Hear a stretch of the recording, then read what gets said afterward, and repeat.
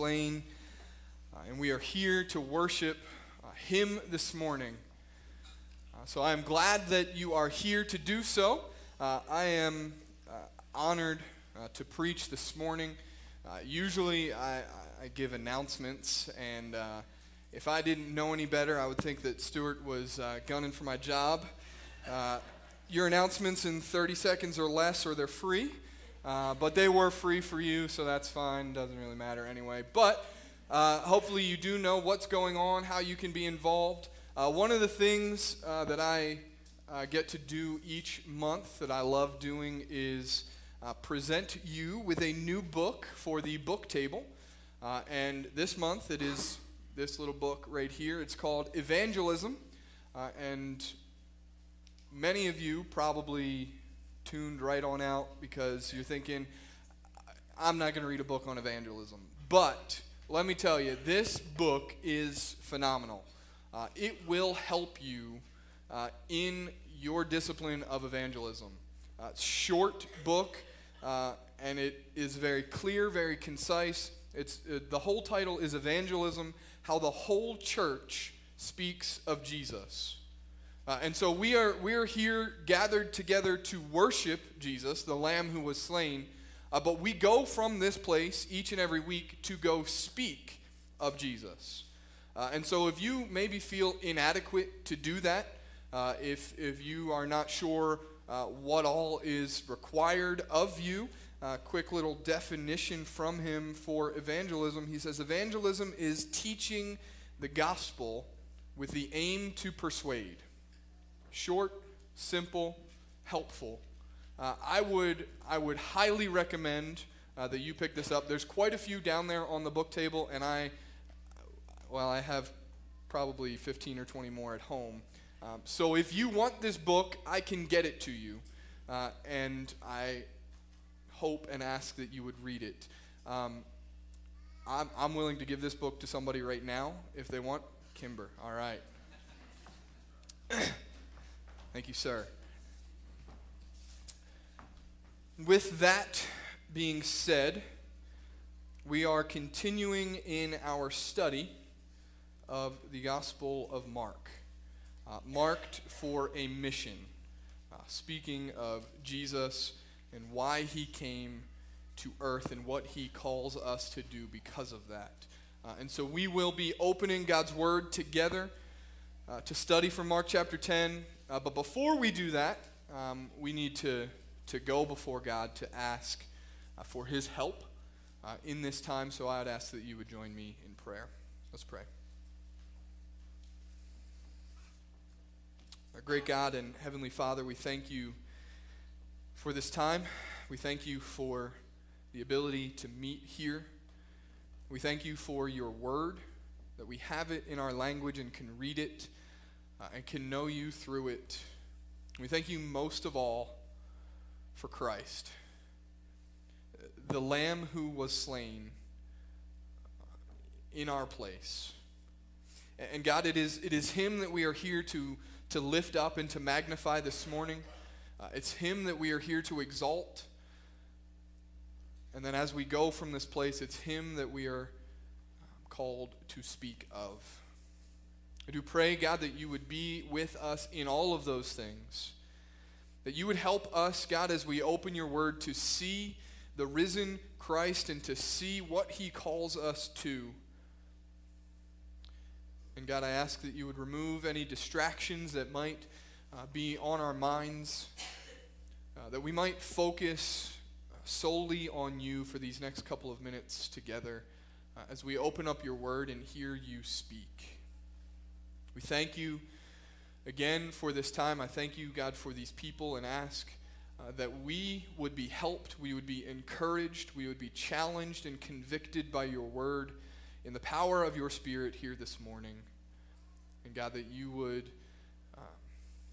shine, that your glory would be made known, and that our song truly would be all honor and glory and power to you, for you alone are worthy. And it's in Jesus' name we pray and ask all of these things. Amen. I invite you now to turn open, hopefully you're there, to Mark chapter 32. Mark chapter 10, verses 32. Mark doesn't have a chapter 32. It'll be up on the screen. If by chance you came here this morning and just don't own a Bible, don't have a Bible with you, there are Bibles on the front table, I think. But if not, we can get you one. We would love for you to have that so that you can have a copy of God's Word to study it and know the God of the Word. So with that being said, up on the screen or in your laps, follow along. Mark chapter 10, verses 32 through 45. And they were on the road going up to Jerusalem, and Jesus was walking ahead of them. And they were amazed, and those who followed were afraid. And taking the 12 again, he began to tell them what was to happen to him, saying, "See, we are going up to Jerusalem, and the Son of Man will be delivered over to the chief priests and the scribes, and they will condemn him to death and deliver him over to the Gentiles. And they will mock him and spit on him and flog him and kill him. And after 3 days he will rise." And James and John, the sons of Zebedee, came up to him and said to him, "Teacher, we want you to do for us whatever we ask of you." And he said to them, "What do you want me to do for you?" They said to him, "Grant us to sit, one at your right hand and one at your left, in your glory." Jesus said to them, "You do not know what you are asking. Are you able to drink the cup that I drink, or to be baptized with the baptism with which I am baptized?" And they said to him, "We are able." And Jesus said to them, "The cup I drink, you will drink. And with the baptism with which I am baptized, you will be baptized.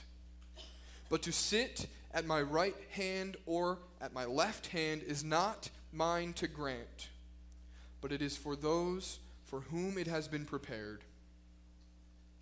And when the 10 heard it, they began to be indignant at James and John.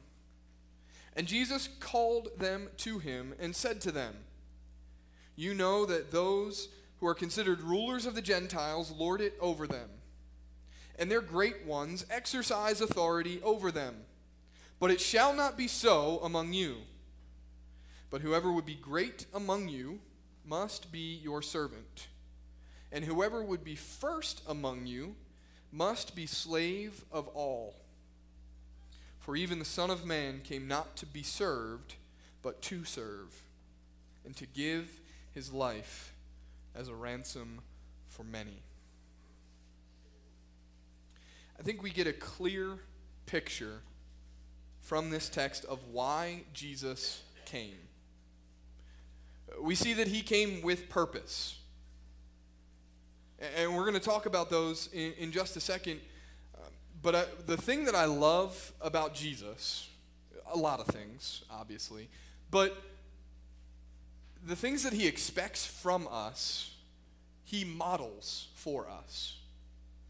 And so I grew up in a tradition, a church that practiced foot washing.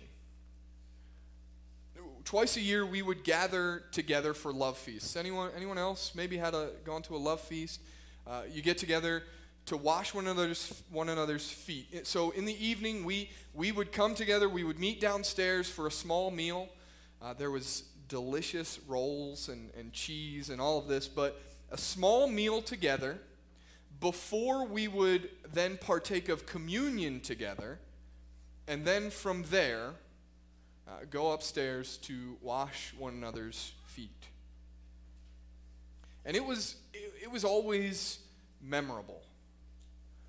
I can look back on those experiences of going to the love feasts and say, that was something that I will remember for a long time. For more reasons than I still hold the record for biggest feet that my pastor at the time had ever washed. But more so because it is a humbling experience. And that's what service is. Service is humbling. I remember almost every time bending down to wash someone's feet, being humbled in this unique act of service. And that's what Jesus did to his disciples in John chapter 13.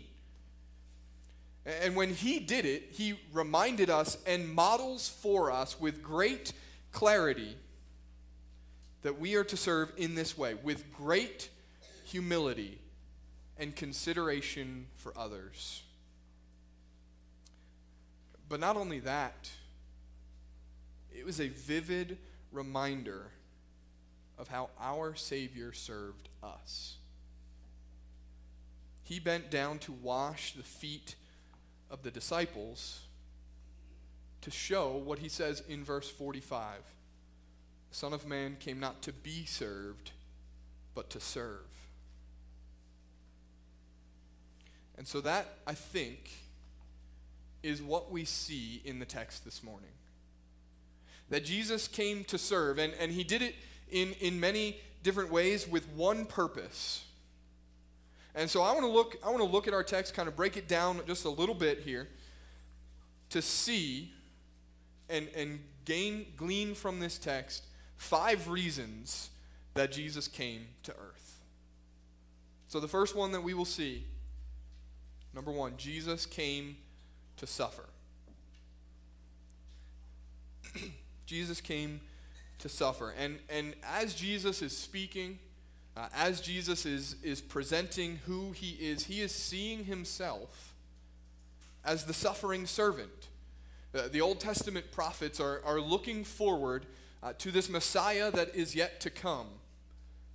And there's this theme of this Messiah will be a suffering servant. And Jesus sees himself as that suffering servant.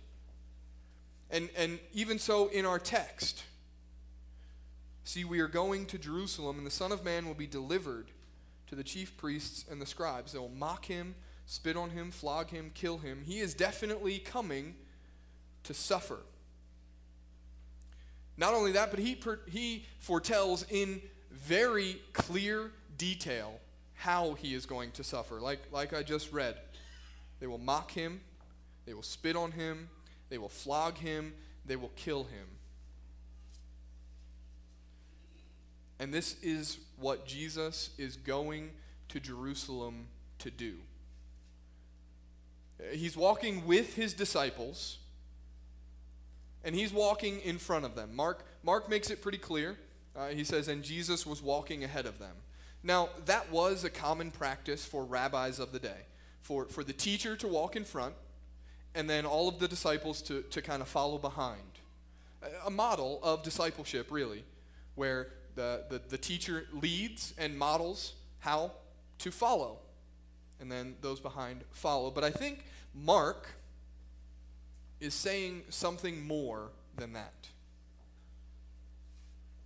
And I think he's helping us to see just the veracity with which Jesus is walking towards Jerusalem. He is pressing on toward his goal to the amazement of his disciples. They're following behind, and they know something is going on. They are amazed. And there's many people who are following. They're all heading up to Jerusalem for the Passover feast. So he's got his disciples, and then he's got a whole other crowd behind him. And it says that those who followed were afraid. Not really sure what they were afraid of, but they see, too, that something is going on. And I think that's the point that Mark is trying to make in saying that Jesus walks in front of his disciples, that he is pressing toward his goal.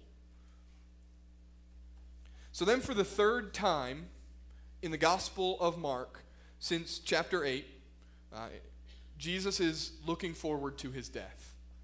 He is looking forward to what is yet to come. Now, a little side note about this. There are 3 instances where Jesus foretells of his death. And in all 3 of them, the pattern is the same. And we'll see it as we break down our text this morning. But it goes a little something like this. Jesus foretells his death. The disciples misunderstand. And then Jesus teaches them about discipleship. So if we go back to chapter 9:31,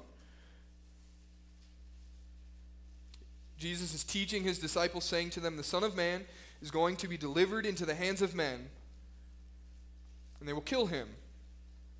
And then 32 says, "But they did not understand the saying, and they were afraid to ask." And it goes on to have a similar conversation then between the disciples, who is the greatest.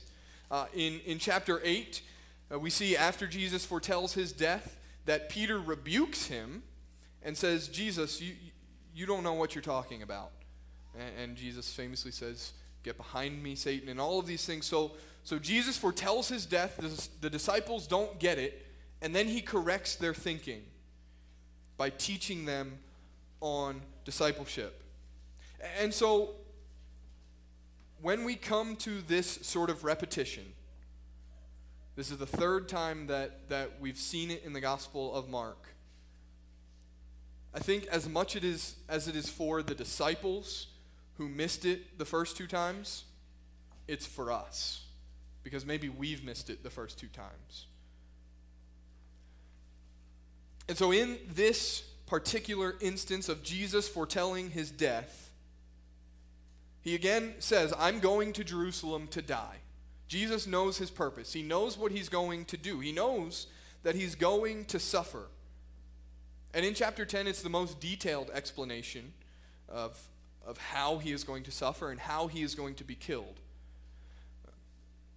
So he obviously knows what he's walking into. He knows that he's going to Jerusalem to die. And yet, he presses forward, even to the amazement of his disciples. And I think that's because not only does he knows what's waiting for him, but he knows this is why I came to this earth. He knows that he came to earth to suffer and to be killed.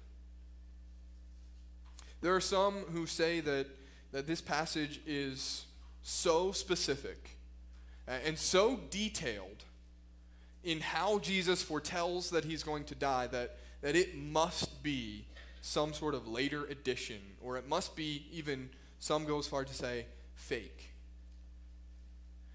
And so for them, it's easier for them to just disregard it than to think of why Jesus came.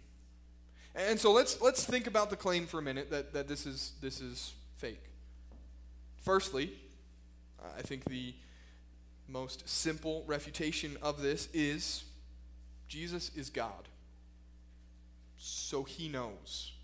And God's knowledge is not something that he learns. His knowledge is because he has determined this to happen. And so he is walking toward Jerusalem knowing what is in front of him. So he's God. He would know. Secondly, though, Jesus was definitely a student of the Old Testament. Not only that, because he is the Messiah and the one whom the Old Testament is looking forward to, he is actually the subject and the point of the Old Testament passages. So I just want to read a couple of these just to kind of show you why Jesus would know.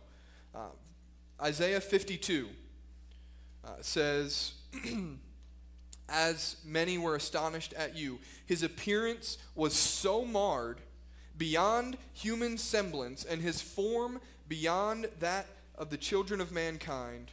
So shall he sprinkle many nations. Kings shall shut their mouths because of him. For that which has not been told them they see, and that which they have not heard they understand." So his appearance is so marred.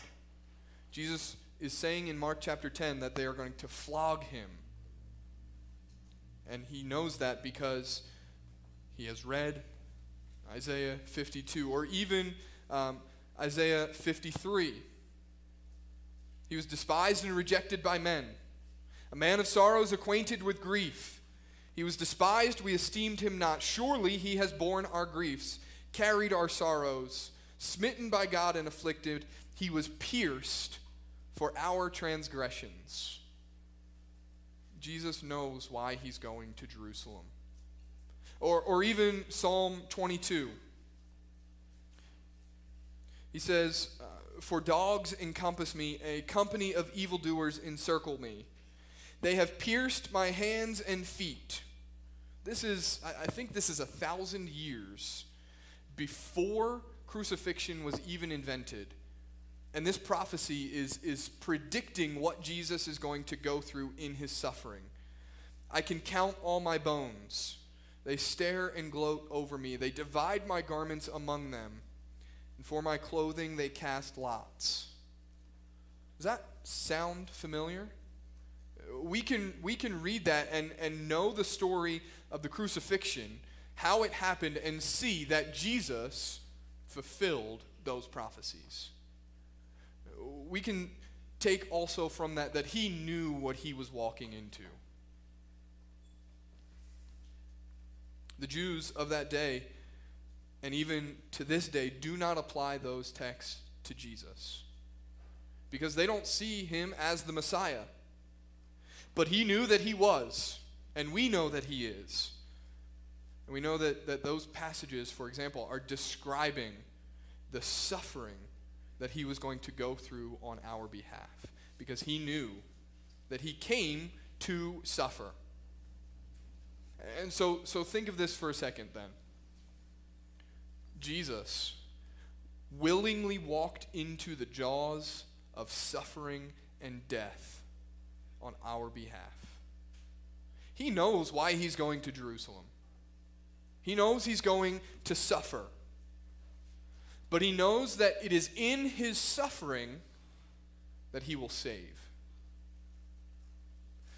And so the second thing that we take from our text this morning, the reason why Jesus came to save. And so picture with me the scene for a little bit. You've got Jesus walking in front of the disciples, being followed by a large crowd behind them, and he has just taken his disciples aside to teach them about discipleship, to teach them about following Christ, and specifically why he has come. James and John just heard this explanation from Jesus, that he came and they were going to mock him, spit on him, flog him, kill him, and after 3 days he will rise. And the next thing that we see in the text, James and John come to him and say, "Teacher, we want you to do for us whatever we ask of you." They just don't get it. Jesus has just described why he has come to this earth. And James and John are more concerned with what they think they can get out of it. Their question reveals that they don't get it. They still think that Jesus is on his way to Jerusalem to establish his messianic reign, where he was going to capture the city by military force and reign as king. Because that's what they were expecting. That's what Jews were expecting of him. That he would restore the kingdom to Israel. And that he would reign as their king. So that's why James and John ask. They say, when you are in your glory, can we sit at your left and your right hand? If Jesus is ruling as king, the two sitting on his right and left are going to be the ones in power. So what are James and John asking for? They are searching for position, for power, and for prominence. But what they don't understand is that is not what Jesus came to give.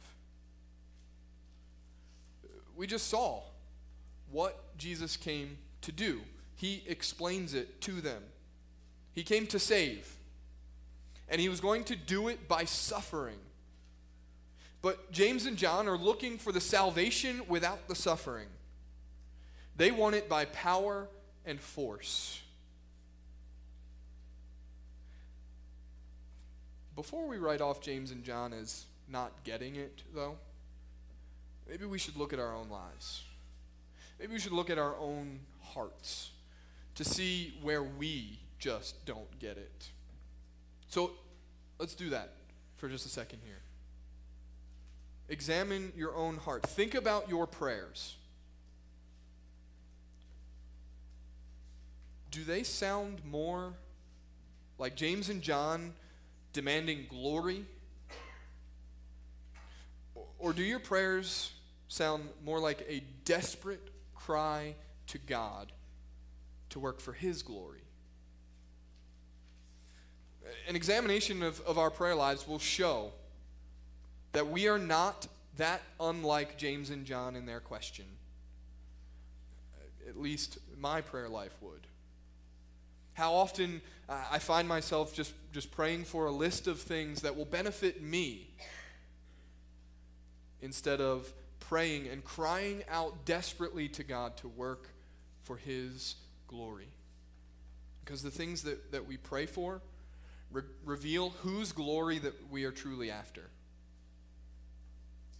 And we must always be about God's glory. Maybe also you could think of your life, how you live your life, what you live it for, and ask the question, are you more characterized by a demand for position or power or prominence? Or do you humbly seek to serve others? Are you looking for what you can get, or are you looking for what you can give others? Because Jesus responds to James and John in their request for what they can get by saying, you don't know what you're asking. You don't understand what this entails. Because if that is their demand, if that is what they truly want, they too must suffer as Jesus is about to suffer. He asks them if they are able to drink the cup that He will drink, or if they are able to be baptized with the baptism He is to be baptized with. So both of those things are pointing to the cross. We can look at Jesus' prayer in the Garden of Gethsemane, where he's pleading with God, take this cup from me. What is that cup? It's the full wrath of God that is about to be poured out on Him on the cross. And Jesus is asking them if they can handle that. He's saying if power and position is what you want, this is how you're going to have to get it. You too must go to the cross and drink the full cup of God's wrath. But really what He's revealing in that response to them is that he simply did not come to give what they're asking for. And that's what James and John don't get. They don't get that you can't have salvation without suffering. So what they're looking for is glory without the cross. But we should know that without the cross there is no glory. If Jesus would not have gone to the cross to be baptized or covered with or immersed in the full cup of God's wrath, not only would there be no position, power, or prominence for James and John, but there would be no salvation for us. And Jesus knows that He came to save. And he knows how he came to save. He was going to save by suffering for us in our place to take the full wrath of God that we deserve. Because our sin incurred a debt that we simply cannot afford. But Jesus paid it all by suffering in our place, by taking on the full wrath of God for us. And obviously, James and John can't suffer in that way. They can't have the kind of propitiatory sacrifice. They can't remove the wrath of God as Jesus can, because Jesus is perfect. And we need someone who is perfect to take the penalty for us, but not only that, but to give us his perfection. But he does tell James and John, you're going to suffer. It's not going to be in the same way that I suffer under the full wrath of God, but you are going to suffer. And it doesn't take long for James. By Acts chapter 12, he's beheaded. He's martyred for the faith. And I think that's because he's living in service for others with no regard for himself. He is simply trying to model what Christ modeled for us. And he dies for that. John was not martyred, but it was not for lack of trying. They tried to boil him alive, and he survived. And so when he survived, they exile him to Patmos, where he writes the book of Revelation and eventually dies. But they do undergo a certain amount and a certain kind of suffering. They will not suffer under the full wrath of God like Christ did, because he did that for them and for us. But they will suffer. And so we too are called to suffer. Again, it's not going to be under the full wrath of God. We will not be baptized with the cup that Jesus was baptized with. We will not drink the cup that Jesus drank. We will not be baptized in the way that Jesus was baptized, because he did that for us. But he does say that we will suffer. But he promises that if we suffer with him, we will be also glorified with him. Because he knows that his suffering is what brings about our salvation. It's the agony of the cross that brings about the glory of heaven. And so Jesus knows that he came to save. And he knows that he's going to have to do it by suffering for us in our place. So the third thing that we see, third thing that we take from this text this morning, is that Jesus came to show us how to live. And like I said in the beginning, Jesus models for us what he expects from us.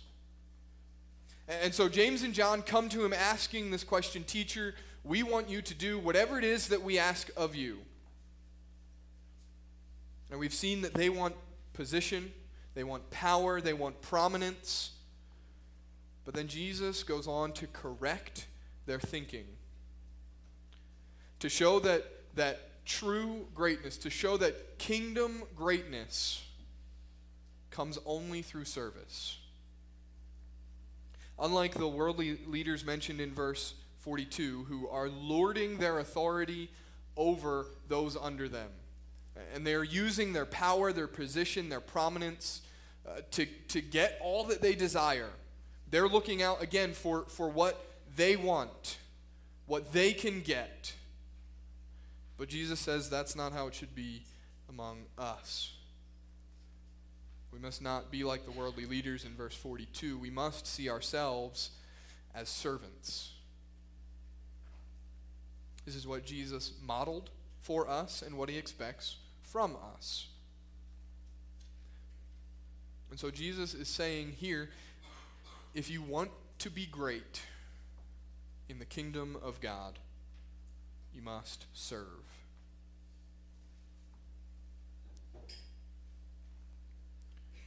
And if we were honest, we probably would not prefer that.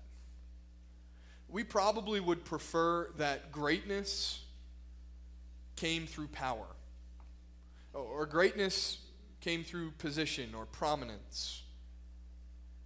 We would prefer that we didn't have to humble ourselves in order to become great. But Jesus is saying that authority and power are not seen as great. Service is. And Jesus even goes as far to say that kind of thinking, the kind of thinking mentioned in verse 42, lording authority over them. In verse 43, he corrects them by saying, "But it shall not be so among you." So that kind of thinking shouldn't even exist in our minds.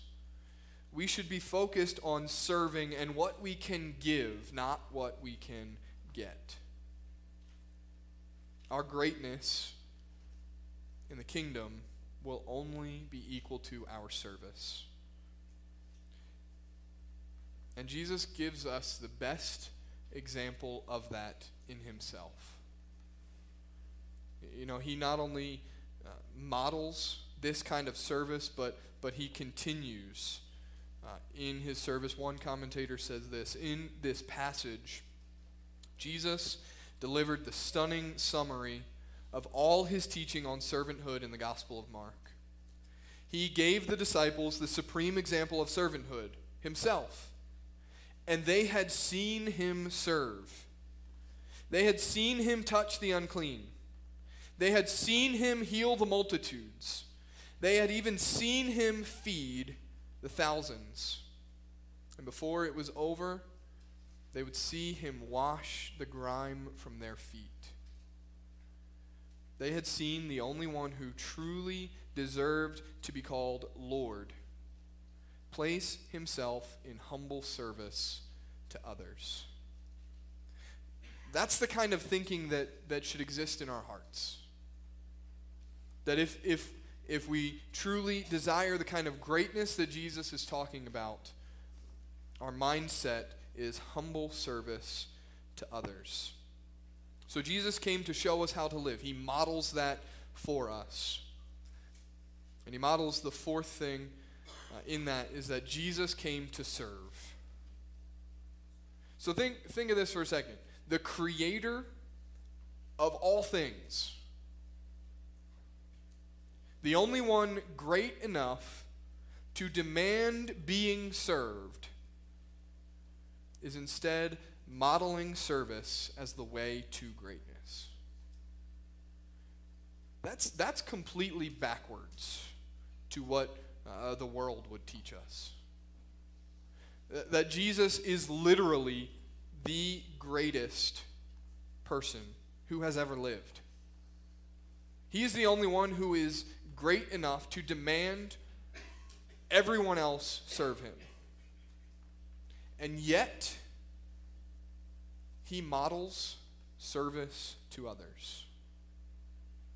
And it is a simple yet deep reality that completely reverses how we think about greatness.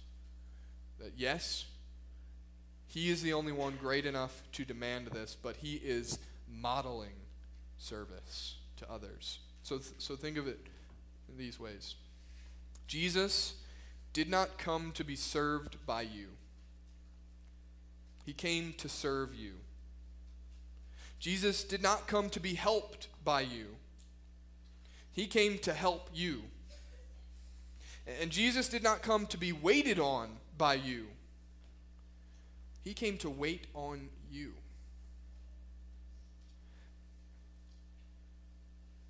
Jesus came to be our suffering servant by becoming man to provide salvation for us. He rightly could have demanded service, to be waited on hand and foot. but instead that is what he models for us, that he is serving others. So we could say it this way: the one who deserves to be served came to serve. And the kind of service that we're talking about, I think, is best seen in the cross. That the perfect and spotless Lamb who had no sin of his own went to the cross to suffer and die in our place. He took our sin and paid the debt that we could not afford and gave us his righteousness. So when we think about the service of Jesus in our lives, we need that in the deepest sense of the word. We need him to serve us in this way. We need him to go to the cross in our place, to suffer and die, so that we might have right relationship with God. And we need to see then also that he is not the servant that James and John expect him to be. He doesn't come giving position, power, and prominence. In other words, he's not the kind of servant that we get to tell what to do. That's not the kind of servant Jesus is to us. He's the kind of servant that meets our needs, and specifically our most deep need, the deepest need that we have, and that is to be restored into relationship with God. Since the garden, the relationship has been broken. Sin has entered the world, and we are no longer in the kind of relationship that existed within the garden, but Jesus comes to restore that. And he met that need, the deepest need that we have, by being our substitute. So the fifth reason we see from our text of why Jesus came, Jesus came to be our substitute. Verse 45 says it clearly. For even the Son of Man came not to be served, but to serve, and to give his life as a ransom for many. Without Christ, we would stand under the weight of our sin, and the wrath of God would rest fully and rightly on us, and we would deserve death. And yet, Jesus comes and serves us by being our substitute, to take what we owe, the penalty we could not afford, that our sin incurred, the weight that we stand under, and having the wrath of God fully on our heads. Jesus comes and pays that for us. When's the last time that maybe you were overwhelmed by that? By the fact that Jesus came to be your substitute. Jesus came to suffer. But he came to suffer as our substitute so that he could save. And so that we could learn to live as he did, in service to others. So 3 things in closing application. The first thing that we do, because of the things that we've talked about so far from this text, firstly, we submit to Jesus' authority. We are servants of Jesus, but remember, not servants in the sense of we can meet any of his needs. Acts 17:25 would correct that thinking. God does not dwell in a temple made by man. He has no needs that we would serve him. But our service to Jesus is because of his authority. So because he reigns and rules over all as Lord and King, we gladly give our lives in service to his purpose.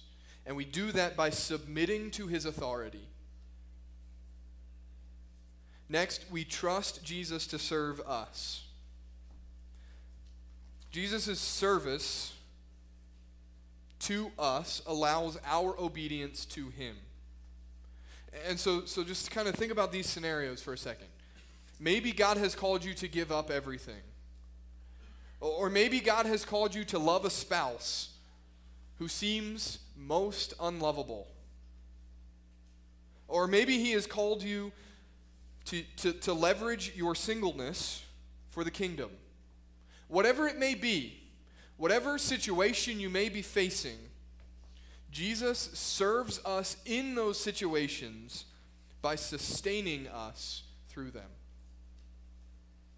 And so trust Jesus to serve you in that way.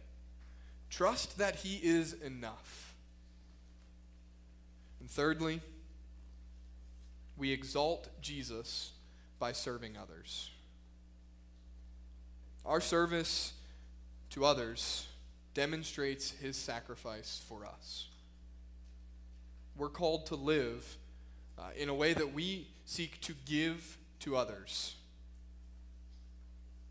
And I think kind of the coolest thing about this is that we get a glimpse into the life of John at a later time when he really truly gets what Jesus is saying here.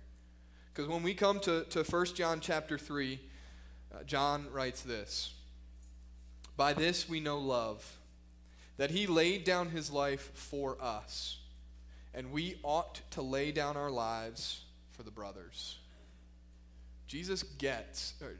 John gets what Jesus is calling us to. He's calling us to service of others. And so in all of this, may we be like our suffering servant and exalt him by serving others. Let's pray. God, we do thank you for what you have called us to, and we ask, God, that you would strengthen us to do it. Help us to see Christ and help us to model the life that he lived and exalt him by doing so. God, we love you, we praise you, we thank you, and it's in his name that we pray. Amen.